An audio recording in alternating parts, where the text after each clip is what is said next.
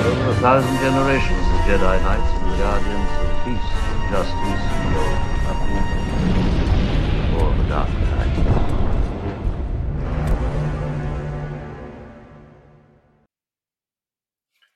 Welcome back to A People's History of the Old Republic, episode 1.15, the final season of the Clone Wars. Last time, we caught up on what it's like to come to the entire complete Skywalker saga as an adult with special guest Bert O'Brien. This time, we're talking about what happens when a kid show about a civil war turns surprisingly adult with the final season of the Clone Wars. I'm Kelsey, that's Luke, and there's always a little bit of truth in legends. It's true. There is. So, Season 7 of the Clone Wars, the latest and final, wrapped up on Monday, or May the 4th, if you will. And by Disney law, we all must. And so they had done the thing with it was like, it's not the flagship show of Disney Plus, but it's really like for people who got into it for The Mandalorian and had maybe seen Clone Wars some before and wanted to like catch up or get around to the rest of the series. They, I think, did a pretty good job concluding what is it's a 7-season show about what probably could have been. Yeah, go ahead. Yeah, so I mean it's really good from the perspective that they so excuse me. In case you don't know, all of these stories have been told or at least shown in one form or another. So the Bad Batch arc, which was the first 4 episodes, and Ahsoka's Walkabout, which is the second 4-episode arc, they both made it to animatic stages earlier on, and the Bad Batch arc was basically fully done, like in terms of voice acting and stuff like that. Now they came back and redid it, but and they changed some things, but that story was really like fully fleshed out. Like you could watch the entire animatic on StarWars.com. You might still be able to, the old one. And Ahsoka's Walkabout, it changed, but they changed out the character. The two sisters were formerly like one guy, but the story was pretty much the same. And then the Siege of Mandalore has been told kind of in the Ahsoka book and a little bit in Star Wars Rebels. So, like, to be able to come back and to tell those stories that have sort of been told before and do it really well, and especially the last arc, yeah, it was really good. A really good way to end a series that I think it did way more and went on way longer than anybody thought it would ever go. I mean, and the thing that the Clone Wars series does all the heavy lifting of the prequels in my mind.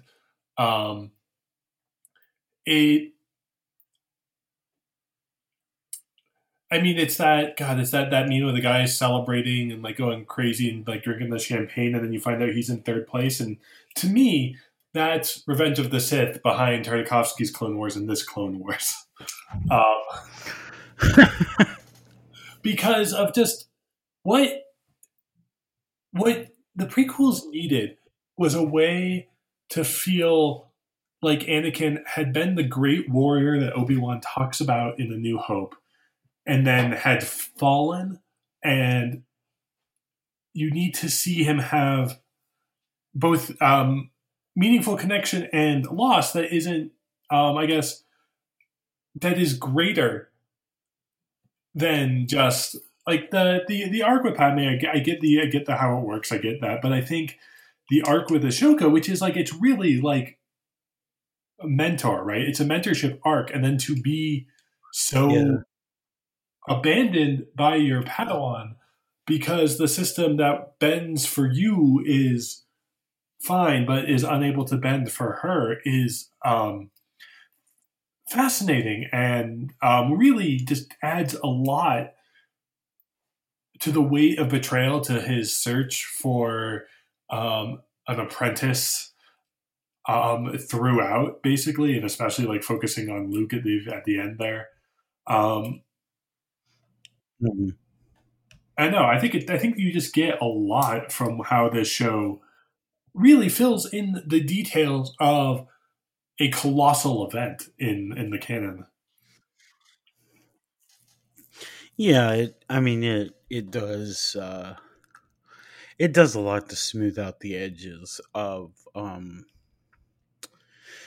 the prequels, and like now for me it is very difficult for me to separate, like if you're talking about Anakin Skywalker, it's very difficult to separate like the way he was in um Attack of the Clones and Revenge of the Sith from the Clone Wars, because um it just develops the character so much. Like, yes, I can compartmentalize the movies and talk about them separately, but at the same time, like, I mean, the Clone Wars sets up like literally dozens and dozens of reasons why Anakin wouldn't trust them. And I mean, in the last arc of, or I think it was the next to last episode of the Siege of Mandalore arc, you know, Ahsoka basically dresses Obi-Wan down for, even thinking to have Anakin spy on the council, because, or on Palpatine, because she knows it'll piss him off. And like, I mean, he's already got like a tenuous grasp on things anyway. Like, I mean, that's always how Anakin is. And I mean, when you have the weight of being the chosen one, and and you were a slave and everything like that, I can't say that I blame him, but at the same time, he doesn't recognize that Padme is visibly pregnant in in the first episode of Bad Batch. Like, I mean, I mean, maybe he was just like, no, I'm not going to say anything. I don't want her to think that I think she's fat. But like, I mean, no, come on, Anakin's like, he's as dumb as a brick most of the Well, and time. But he's also what they get. I mean, I love him, but Yeah, what they go get ahead. Sorry. really well is that Anakin is maybe the one Jedi who loves the sense of purpose he gets in war. And the other Jedi, like they're good at fighting, right? Yeah, They have this thing where like they've been in the order, and then the war has been like foisted upon them, and that's like a deviation from what they are. And Ahsoka wrestles with a lot of how like she went into the Jedi thinking they were something else, and then they ended up being these military leaders. But Anakin, probably alone among everyone, thrived in that environment and couldn't see a way to live outside of that war. And we don't get a ton of Anakin in the final season. We get him in a few episodes, but they really show that he is at like the height of, and not the height of his powers. Right, he goes on to be the second most powerful figure in the galaxy. But we see him at a height, right? Like at the peak of what the war means, how he has mastered his place in it. And then they do this thing, which is really well done, where they manage to stitch the ending few episodes of the final season into events that happen in Revenge of the Sith. And I think, at least my watch of it, they left space for the Battle of Coruscant as depicted in the Tartakovsky Clone Wars to also still be canon. well, in the first 10 minutes of the first episode of the Siege of Mandalore arc, Grievous had already killed 97 Jedi on Coruscant alone, like in Tartakovsky's Clone Wars.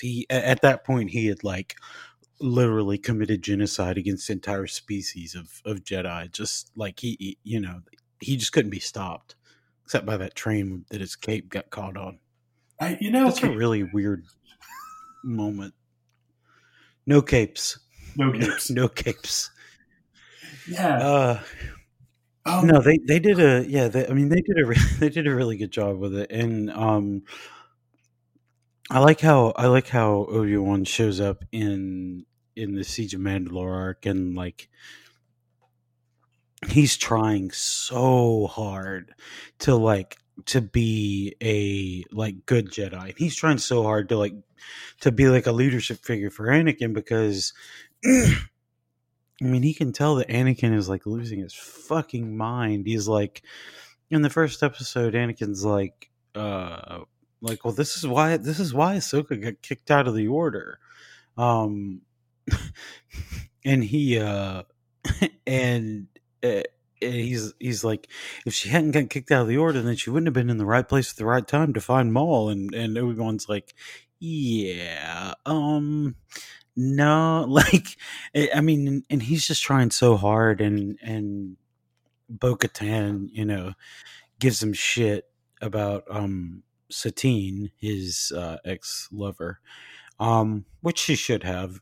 Obi-Wan deserved that because he was being a dick, but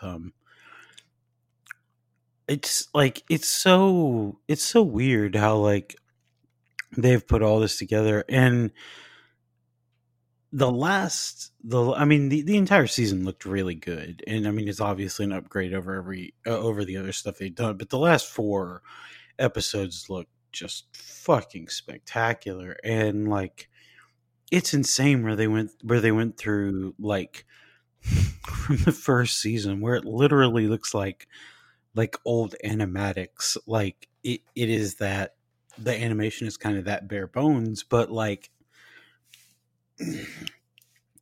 and I mean now, like, it is a like literally a critically acclaimed, like extremely popular show. Like, I know Dave Filoni said he doesn't want to do anymore. He wants to leave it there, and I mean, I'm sure that's probably what'll happen. But at the same time, I'm sure someone at Disney or Lucasfilm or whoever is like, hey, why don't we do another scene? Like, why don't we do another one of these? But I mean, I don't know. I think you had to go out on the top like that. It does. It has some truly gorgeous shots. I tried to. I was watching on the iOS Disney Plus app, and that one doesn't let you screenshot, but there's some gorgeous shots out there. Just the way they use light and color, and the lines in the windows of the glass in the throne room on Mandalore is spectacular.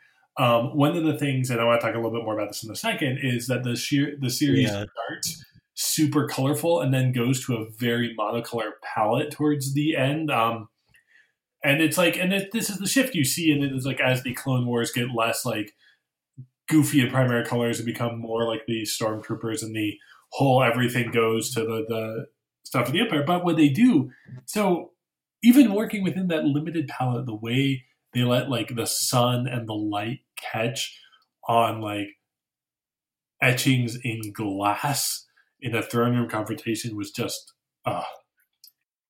yeah it was really good. And Ray Park, the actor who played Darth Maul in The Phantom Menace and Solo, came back to do motion cap for the episode. And like I don't know why it stuck with me so much, but when they were tightroping on the top of the structure on Mandalore, and like they really look like they're gonna fall off. Like there is like some tension to the tightroping they're doing to to make it so tense, and then there's like this I don't know how to say it, like they've gone so far in motion capture technology, like I don't even know what to say, because it just looked so good. And they had the whole thing where they were fighting in the throne room and the glass got blown out and everything like that. And Ahsoka like basically throws Maul through the back glass, and on the wall where she threw him, there are like there are lightsaber scorch marks on the wall where he flew through the glass, but he still had his lightsaber on either side. I don't know why. That just looks so fucking cool to me. Like the way that they did that, and the thing where I think it was the last episode where Ahsoka used her lightsabers to like core out the bottom, the floor under her and Rex, so they could get away Yeah. from all the other clones. Like that was fucking ridiculous. Like I can't, I, I cannot imagine that the show that I watched, and like it's got this like clunky version of Yoda like running around and like fucking with battle droids and shit like that, and now it is this thing where like it it is literally visually stunning, and um to the point where like that whole thing just looked so fluid. Like it looked like it didn't look like there was any like transfer between the motion cap and anything like that. It's just that well done. The show managed to put together some really spectacular fight scenes absolutely worthy of the franchise. And the way they did it also always in service, especially that last season, is always in service of the story, is tremendous. Just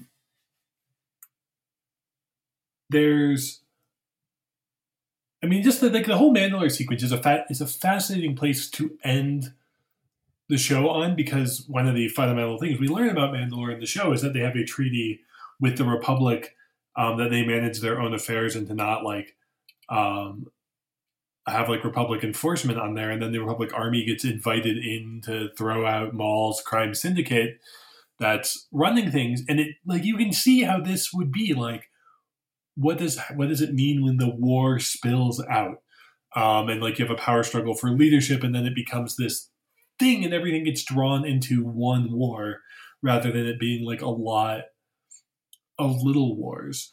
And basically, every arc features that to some extent. In all three arcs, there's the first arc, the Bad Batch, which is delightfully goofy, probably the goofiest of them, and probably the most in keeping with like the whole tone of the original show. But like, there's a planet where the Separatists have a secret lab and whatnot, and there's an indigenous population that gets pulled into the war because that's what happens in Clone Wars. And you get the sense, right? You get the feeling of how did this war play out? What was it like for the whole galaxy to have experienced it at such a level where they know, right? The moment we start shooting back, we aren't like self-defense. This isn't like our little village. We are now a side in a galactic struggle. God damn it. I swear this fucking mute. This mute button on my mic. Oh, God. What I was saying is the treaties are so funny. Like, what in the name of, like, who signed this treaty? What was it for? Where was it signed? What is its name? Obviously, like, this is dumb bullshit. And, like, it doesn't matter at all. But at the same time, like, I want to know these things because, like, I want to see what kind of treaties that they sign. Like, what is the Galactic Treaty of Westphalia? That's what I need to know. And that's a joke for like 45 people, and I hope you all enjoy it. But like, the no ending it on Mandalore is really interesting because, like, they use Mandalore, but I mean, the entire time you know that, like, Mandalore was only a backdrop, like, because the real setting here is like the ticking time bomb in the background of Order 66. You know, like, and when I was watching it and there were all these, like, um links to Revenge of the Sith, I kept trying to figure out, like, okay, if Obi-Wan is on Utapau, and, you know, I mean, like, we're literally like 10, 15, 20 minutes, like, real life minutes from, or, you know, in Yeah. their universe from Order 66. And it's like, and you know, you get this, like, palpable sense of dread, and um they and I mean, I thought they handled it real well with, like, with Rex, with Rex you know, he tried to hunt us, or, you know, he did hunt Ahsoka, and then she you know, and then she was able to remove his chip and everything like that, and like, I thought they handled it really well, and it's very interesting to me that um they've done, in the last few months, they've done, like, the two easily the two best depictions of Order 66 in the entire series, or in the entire franchise. You know, Revenge of the Sith and comics and everything like that included. They did one in Jedi Fallen Order, which is really fantastic, and we're going to do an episode about that here pretty soon. But the whole Order 66 thing with Ahsoka, where she's just, like, dodging all this stuff, and, you know, I counted, and I think she only killed like two of those clones. Like, she knocked them out, or, you know, would disarm them, or whatever. And I mean, I think that's that's a really interesting way to do it. You know, because like, you could just, like, Ahsoka is always the best Jedi, even though she's not a Jedi, and that's one of the reasons that she's a really good character. I think one of the things that's really stand out here is, like, stun weapons are canon. They're canon from, like, the opening minutes of Star Wars. Like, the clarification, right? Like, set blasters to kill. Pretty sure I'm remembering that right. But the way that we don't, like, it's canon, but it's so rarely used because the fights are assumed to be final. But this is the legion of troopers that Ashoka is given as sort of like as a gift, really, by Anakin, that he's, like, fought with alongside before. But also, they have her face painted on their helmets. And that's the one that she has to, like, fight for all of this. It was quite something. And then the way they handle, because canonically Rex lives all the way through the Battle of Endor. He's the old guy. In the when they do the pictures of, like, who did the rebels send to the Battle of Endor, there's this really old guy, and that is, I believe, Ben, at least was, maybe still is canon, Rex. And how do you get there if his reaction to Jedi is to murder them on sight? And so having it be that he deliberately pulled out of Order 66 was a really, like, they didn't need to do it, right? You can assume all sorts of things happen. Oh, the order was invalidated, this or that, or, like, the chip degraded or whatever. But to reckon with it, that he knew it was coming, and then it happened, and then Ahsoka's able to save him from it, was quite the moment. And there's not, like, a triumphant super ending. The ending, which is, I think, something they did very well here, is that Ashoka and Rex escape. Um, in the process, Darth Maul escapes, and a whole ship full of a whole freaking cruiser full of clone troopers crashes and dies. And then, do we want to talk about the that ending scene? Yeah, that was something. That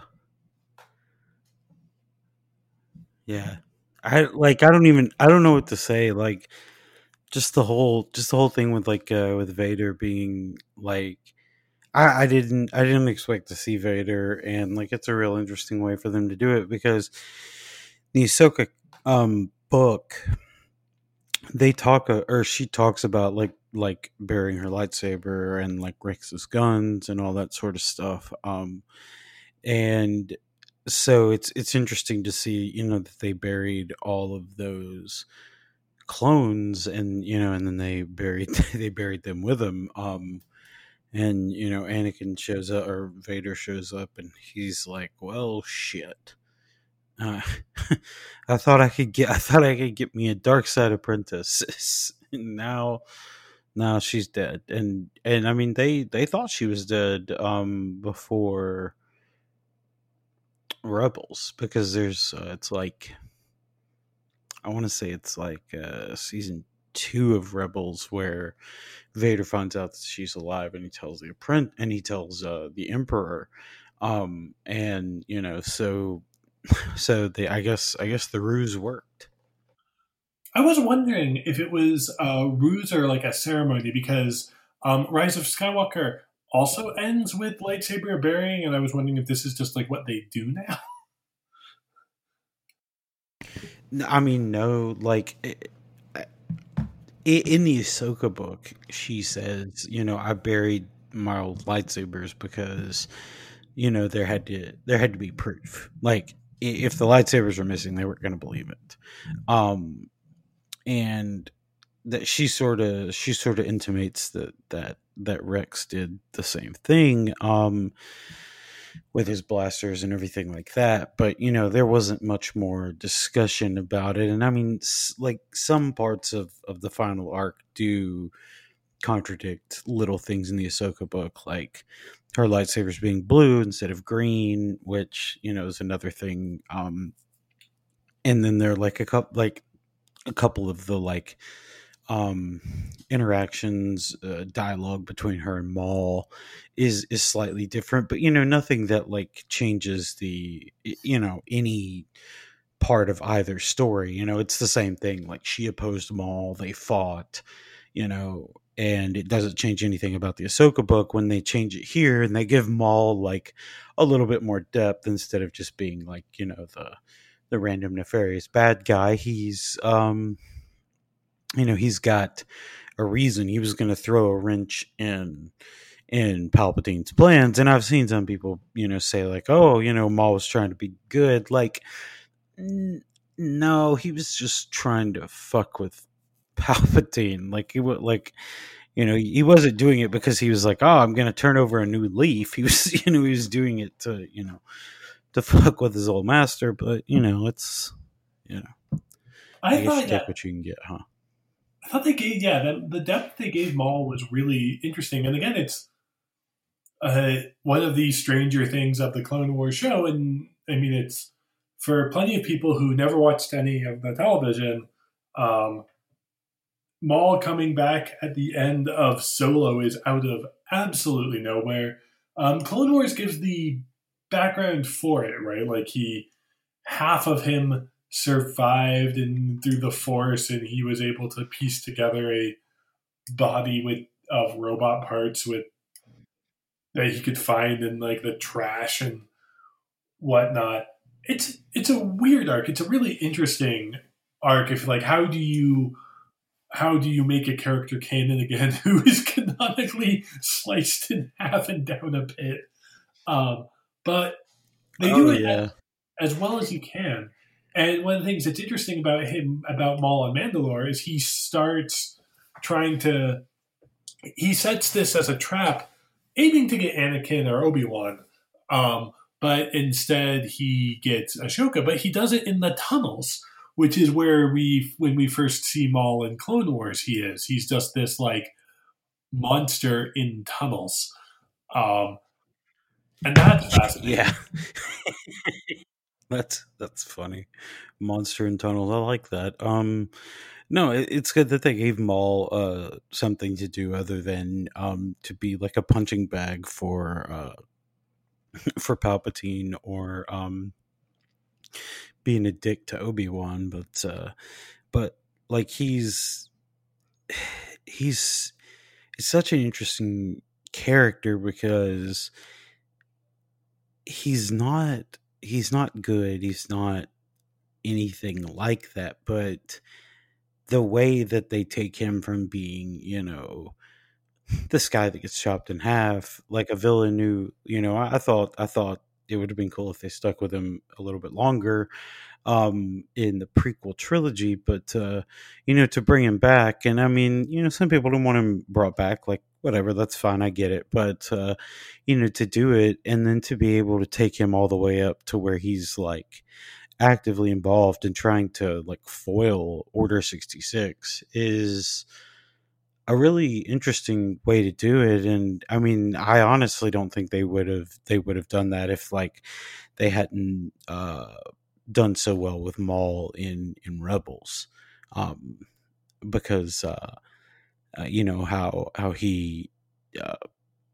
shows up and he tries to mess with Ezra's plans and and and then he shows up and he gets killed by Obi-Wan, and that's a really good lightsaber fight if you hadn't ever, or lightsaber duel if you hadn't ever seen it. I don't remember who said it, but somebody called him Sisyphus, and it's just the best description ever because he's just always trying and always failing, always failing.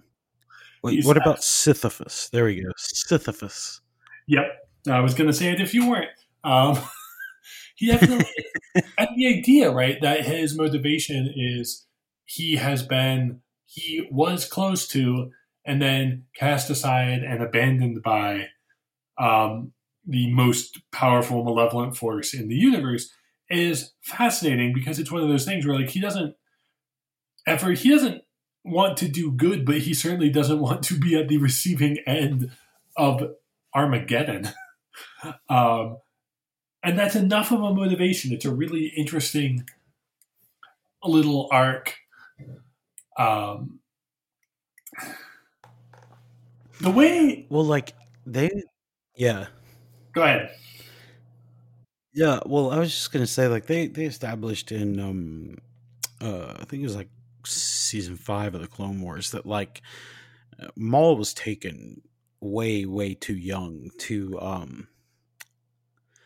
understand what was happening. Like he was taken and indoctrinated by Sidious as like a 4 or 5 year old child. So he never had any choice in the matter. And I mean, Obi-Wan says that to him in I think it's season 5. He literally says, I know you didn't have a choice. I know this wasn't your fault. Like Maul is an interesting character. He's a good character, but he's an incredibly tragic character because I mean, like he was literally like taken from his mother as a baby, and like raised by him, raised in this way of life that he had no choice about, and he gets chopped in half and he somehow survives, and like everything he tries, like even when he builds up this like petty crime syndicate on this like backwater planet, which is what Mandalore is at that point, and he's it's still like something always happens, and like in this case it's Armageddon, it's the entire galaxy changing, but yeah. Yeah. And so one of the things, we haven't talked much about it probably because it's the weakest part of the latest season, though it's not like weak per se, is the middle section, Ashoka's Walkabout, where she stumbles into friendship with some people trying to survive in the lower levels of Coruscant, this sister pair, and they get caught up in some crime that's bigger than them. Good meme out of it. Good meme about the worst option being chosen. Great moment, but and it ties. They managed to stitch together all the episodes so that the traditional ones have like a few minutes to like set up the next arc, and in this one they set it up where Darth Maul is in league, or is not in league, is orchestrating the Black or the Crimson Dawn criminal syndicate, which is fascinating. And the little thing there, but like that arc itself, most of the value, right, is in Ashoka observing for the first time outside the Jedi Order what life is like for people who just like know the Jedi exist but don't really have any connection to them. Yeah, and I didn't realize this at the time, but I found it out after. But the thing that they talk about where their parents died and like the Jedi just, kind of were like, yeah, whatever, fuck off. That happened in season 1 of the Clone Wars when Cad Bane broke Zero the Hutt, I guess, out of jail. And so it's yeah, they tie it back into that. I didn't catch it at the time, but and they tie it back into something they did a while ago. And I wasn't the biggest fan of the two middle episodes of this arc, because I really hate it when when characters do stupid things solely for the furtherance of the plot. Like, it just really bothers me. And when they hide things, and the only reason that they hide it is because it will advance the plot to hide it and make it seem more mysterious. Like, it just bothers me. I'm like, no, I don't want to I don't like that. Yeah, absolutely. Just come up with a better reason. And like when she dumped the stuff, I was like, God damn it. No,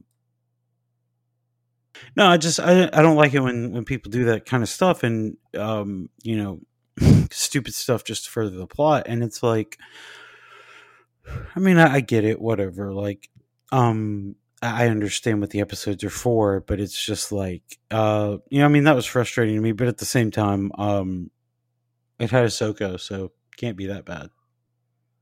Yeah, there's one where they literally they just end up back in the same place where like a lot happens. You see Mandalorians hanging out in the background. One. I think it's the second episode. They basically just like, well, we're in prison. Nope.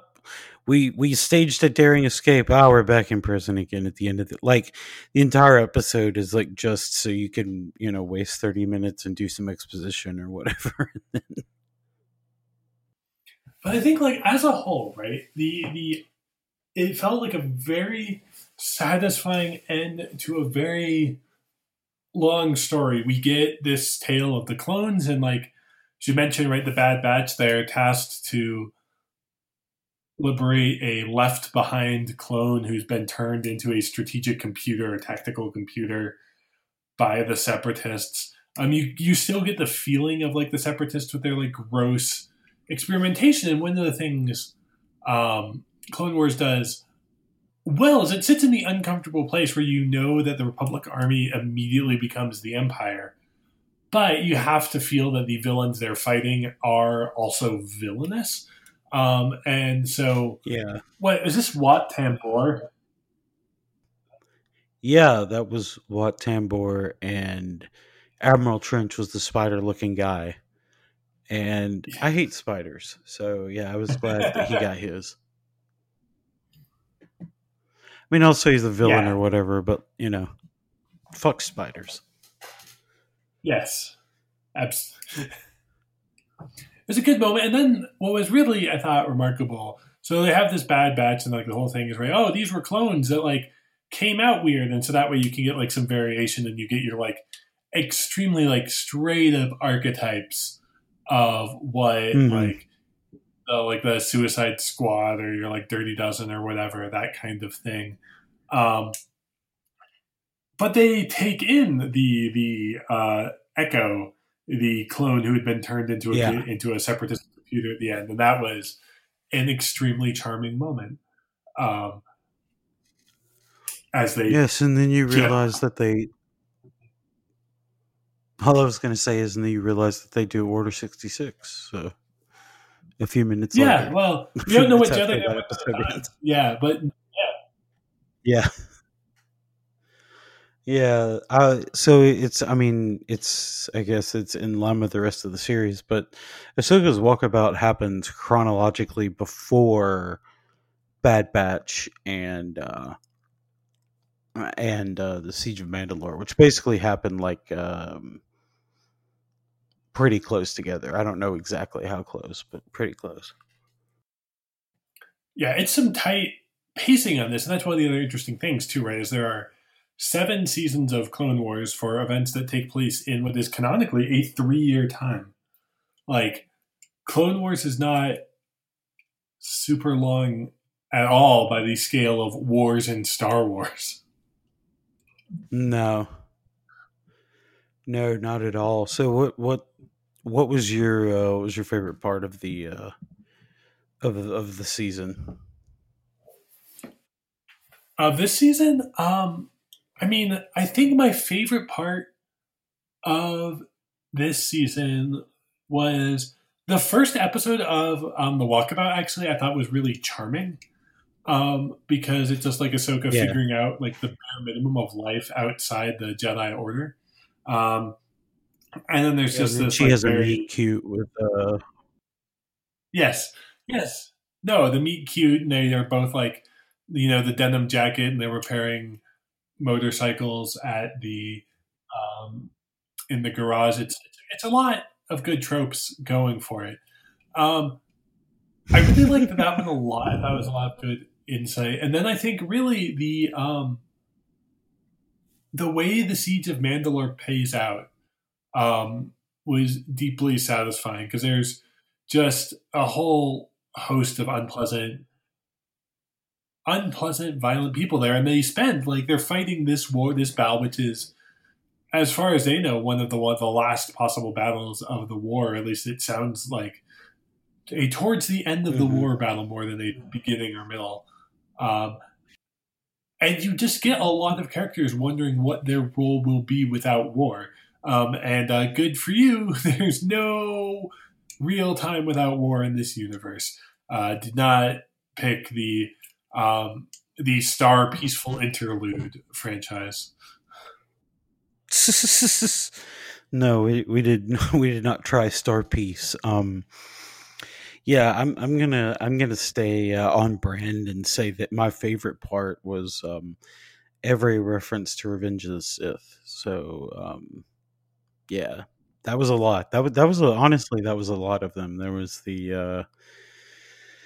oh, there was yeah, the council scene where Mace is a dick to Ahsoka, which I was glad because I mean, if Star Wars has taught us anything, it's Mace Windu is an asshole. So yeah, I was glad that was in there.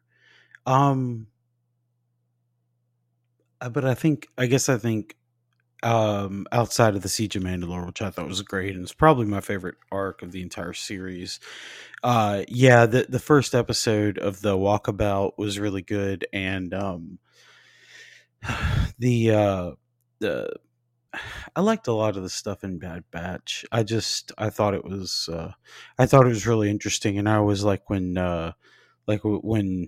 we learn that clones are they're individual. I like when that shows up, and we see that Rex wants to go back for Echo. Yeah, and it's really like the some of the finest stuff put together for the series. And the series is, and if you have not checked it out, Luke has a good guide to the uh, 71 episodes or so to watch instead of or 76 episodes instead of 121 episodes of Clone Wars. There's a lot that feels unnecessary in the show, but none of There's a lot of there's Clone maybe Wars. one, there's a lot of Clone Wars. There's maybe one episode I would skip from this whole thing and be basically the same, and that's the one where they start in prison and end up exactly in the same place. Um, and I just like the way they do it all, like though that they're escaping in like a proto Y-wing at the end is magnificent. Um, the way that again, like the color drains from the universe, this is something I find really fascinating. Is it's all bright primary colors at the start of Clone Wars, and by the end, it's all the Imperial like gray and white and black paneling with like the most muted olive uniforms.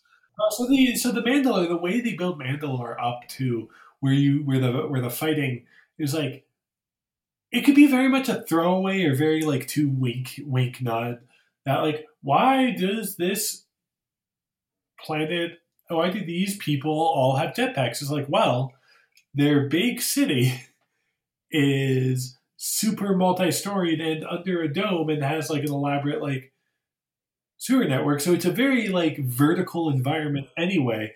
And then when you have the fighting basically on the catwalk of a domed city was just stunning. Yeah, and yeah, in this the scene in the very last episode where they open up the bay of the Venator class ship, and they're over that moon, and like it makes this like a weird like Inception type noise or what it's like brrr. But it does it, and the way that it does it is just so good, and it and the way that the ship drops out of hyperspace just breaking apart is, I mean, like, it's just fantastic. Like this show has no business looking that good. I mean, it just doesn't, and it just looks so um it looks so good coming out of that, and then and then you're right, like they come out and this world is just like a, like a desert or like a bleached white or beige or something like that, and we end and um there's no color, it's just all these stormtroopers wearing white, and there's snow, and Vader is there in black, and then the last thing you see is the color on one of the masks. I mean, that's, it's the only color you see at the end, because the rest of it's just white and black. Very, very, very intentional, I guess. And it really like so I have been negligent in my quarantine television and not really done a ton of Rebels yet, but like I've watched like the pilot, right, the first two episodes, but immediately after seeing that last shot of Clone Wars, I was like, okay, this is exactly what I need to do. This is the stage of the universe I really, need to sink in and invest myself in, and definitely hope there's absolutely no staggering heartbreak contained in that series. So much. So much. I mean, because the difference, I mean, in that regard, the difference between Rebels and Clone Wars is you don't know what's going to happen to those characters in Rebels. I mean, like they can't really play a big part in the universe because of A New Hope and everything, but you don't know what's going to happen with them. We knew exactly what was happening at the end of the Clone Wars with Anakin and Obi-Wan and all of them, because there was a movie about it. It's episode 3. But yeah, it's Rebels is just Rebels. The very end. I mean, it's great, but it's just a kick in the gut. Just oh, good. I'm looking forward to it. I mean this genuinely. I'm like super excited to feel to experience Star Wars where I don't know the outcome of the characters again. Um, very excited. Um, do we have any other thoughts on this arc or this last bit of Clone Wars? I'm sure listeners, if you have questions about them, please feel free to email or tweet at us. Um, Mm. I'm sure someone will ask. I'm sure someone will ask, but um, the reason that the lightsabers are blue instead of green is because Anakin changed the color of the kyber crystals, which I didn't really know you could do. And like Dave Filoni said this in like an interview. So I mean, like I mean it's canon because we've seen the effects of it and everything. There's like bleeding a crystal, which is what Sith do. They turn their crystals red, and you can cleanse one and turn it, I guess, white, which is what Ahsoka did with hers in Rebels, or before Rebels. But like, Anakin turned the crystals blue, and Filoni said, they did it because they liked the way the blue stood out with everything, on the show. But at the same time, they also did it like to show like how much Anakin, still cared about Ahsoka, and he still obviously loved Ahsoka because he was still caring for her lightsabers and everything. But at the same time, his love is always this selfish thing because, I mean, he turned the color of her lightsaber crystals, he changed them, and he did it because he thought it was better that way. And I mean, I know she gave up her lightsabers, but that still seems like a like a big invasion of her, of her space. And that's how Filoni he said he meant it to be. So that adds another dimension both to how much Anakin cares, but at the same time he always twists that into a very selfish form of love, or whatever. Absolutely. And I think really like that's the thing you get out of all of this is that the Clone Wars tells a lot of good stories on its own, but it is, I think, fundamental to understanding or to giving Anakin an arc of loss and isolation while at the peak of his own abilities, of his feeling powerless in the face of the actions of others, even when he is clearly demonstrating so much power on the battlefield and at war, and in the Force. And it's a really interesting arc. And I think the masterstroke of the Clone Wars writ large, right, is giving him an apprentice, giving us Ahsoka, and then having her exit the Jedi, um, and leave that And behind, making it right? compelling. Yeah. Right. And we know, right, like there's a way to tell this story poorly or to tell it incomplete. I mean, I will praise Tarkovsky's Clone Wars any chance I get, but you get nothing so powerful of Anakin's arc there. It really tells the rest of the story sort of around Anakin as this cardboard cutout character. Um, but here you get it. And they carry it through and they stick the landing. They really stuck the landing here. Yeah. I think that's I don't think there's any better way to say it than they stuck the landing. They did a damn good job. This has been us on season 7 of the Clone Wars. Thank you all for listening to this episode of A People's History of the Old Republic. We are continuing our post KOTOR 2 exploration of other themes in canon. We're going to be continuing that for a bit before we dive into the Old Republic. So if you have questions and comments or things you want us to talk about, email us or tweet at us. We are PhotorPod on Twitter and photorpodcast@gmail.com. Again, send us questions, comments. We will answer them and explore them in future episodes. I'm AthertonKD on Twitter. And I'm at Luke is Amazing on Twitter. Thank you again, and may the force be with you.